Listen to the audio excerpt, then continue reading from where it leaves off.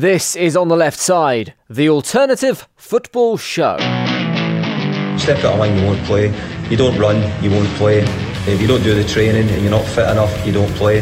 Welcome, I'm Jim, and this is your regular ride through the latest funny football news. It is nice to have you on board. But what a week it's been. We are, of course, in the middle of yet another week of international football, with England playing some very vital, important friendlies against Brazil and Germany.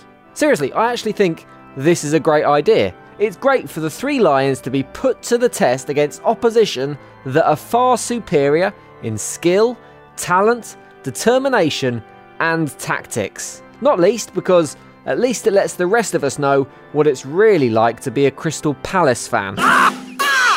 In other news, Alan Shearer has demanded that Arsene Wenger apologises to Raheem Sterling after the Arsenal manager made this allegation against the Man City winger on Sunday after his team's loss to the Blues. It was a provoked penalty by Sterling. We know that he dives well. He does that very well. Personally, I don't know what all the shock is about. We all know that Sterling has been continuously falling ever since Brexit was announced. And West Ham have jumped on board the managerial merry-go-round and swapped Slaven Bilic for David Moyes, a man who, had he not been sacked, would have 1 year to run still on his initial Manchester United contract. The West Ham fans don't seem all that happy by the appointment, but I thought all they really cared about was playing the West Ham way. And with a CV that contains disappointing results, unfulfilled potential, relegation battles and poor transfer activity, I would have said Moyes was pretty much the expert in the West Ham way.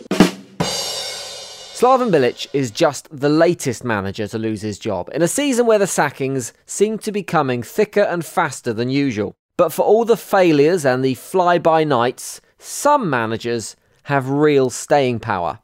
Managers with amazing talents, managers with God-given abilities, managers who have a knowledge of the game far deeper than most of us could only dream of. And we are joined by one of those on today's podcast.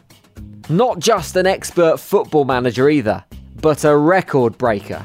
Welcome to On the Left Side, Seb Keenan. Hi there, Jim. How are you doing? Very well, thanks. Firstly, Seb, I'm going to let you tell us what your epic achievement was. So I've broken the Guinness World Record for the longest single game of Football Manager. I've played 170 consecutive seasons on Football Manager 2010. 170 seasons. I'm assuming as the same character as the same manager. Same manager, yeah. He's got to 100 years old and stayed at 100 years old for, well, the rest of eternity. My first question is, are you okay? I mean, like, really, are you okay? It's a good question, and it's a question many people have asked. But yeah, I'm absolutely fine, thanks. I've enjoyed every minute of it. How long did it take in real time? How many hours of gameplay is that? So I think it roughly equates to about 6 months spread over 7 years. Do you regret that in any way? Do you look back and go, I could have spent that time better? Or is for you, these 170 seasons spent on Chat Manager, is that the pinnacle? Yeah, I don't regret it at all. I mean, I've definitely been doing other things. I haven't just been locked in a basement playing Football Manager. So it's sort of it's time spent wisely on the side of my day-to-day life. So how did you find out that you'd broken the record? Were you conscious that you were edging closer to it, or was it just something that popped up out of nowhere? I knew I was obviously played it for a long time and got a lot of seasons, and then I think it was this time last year I noticed that a guy called Darren Bland had broken the world record, well, this exact record, so knuckled down and got a few more seasons under my belt. Did he stop playing when he'd achieved the record then? Has he given up now? Story has it that he spilt water on his laptop and could no longer play. Oh, no. So what are you going to do? Are you going to carry on so no one can do what you did and sort of gazump his record? Well, I've definitely calmed down a bit since I have broken the record. But if anyone is challenging the record, I'm here with the game ready to go. It won't be beaten anytime soon. You're not going to hit that retire button? No, definitely not just yet. What's your biggest achievement in Football Manager?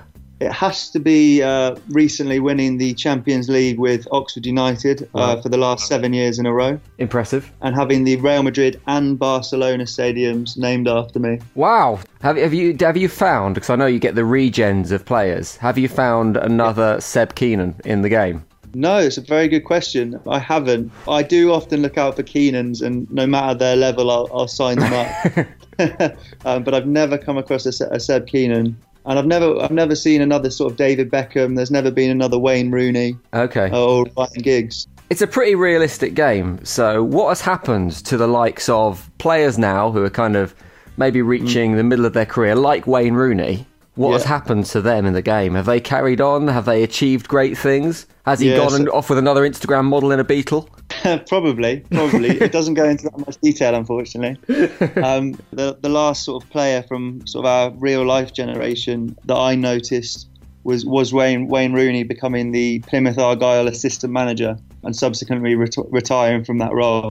But that's probably 100 seasons ago in the game. So I imagine Ryan Giggs probably put his hat in for that job as well, but then decided at the last minute he didn't want it. Most certainly. I think I've seen him in real life up for the Everton job, so alongside me as well. Well, I was going to mention this because it's a realistic game, and you've won the Champions League with Oxford, and so far, I mean, you look at the likes of Man City and the money they've spent. They've not won the Champions League yet. You've done it with Oxford. You're up for the Everton job, odds of 2,000 for one for that. You're up for the Sunderland job, odds of 1,000 for one for that, which are both shorter odds than were given to Leicester City winning the league. I mean, let's face it, you're a Champions League winner. You're not going to lower yourself by going to Everton or Sunderland, are you? I know, but my roots in management lie in getting clubs in sort of desperate need of attention and bringing them to the Champions League and the Premier League. So good job.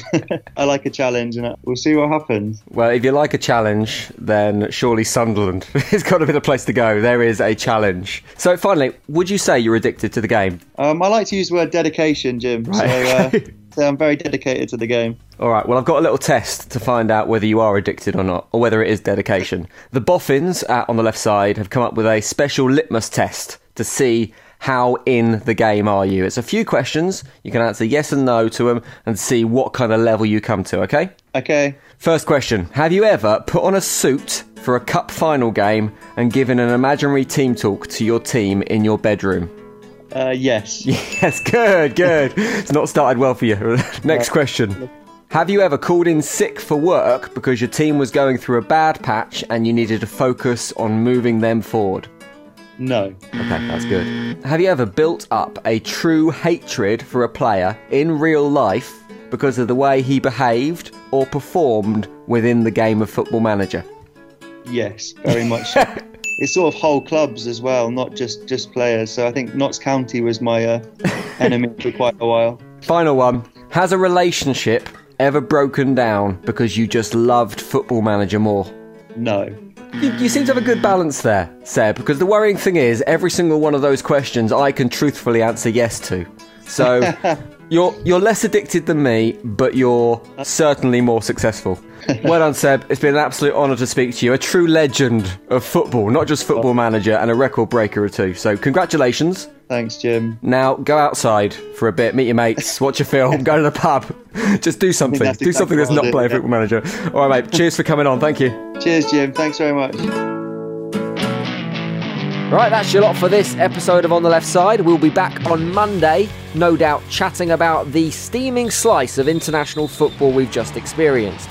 Make sure you've hit subscribe so you can get that episode and all the future ones as soon as it's ready. And follow us on Twitter @On the Left Side.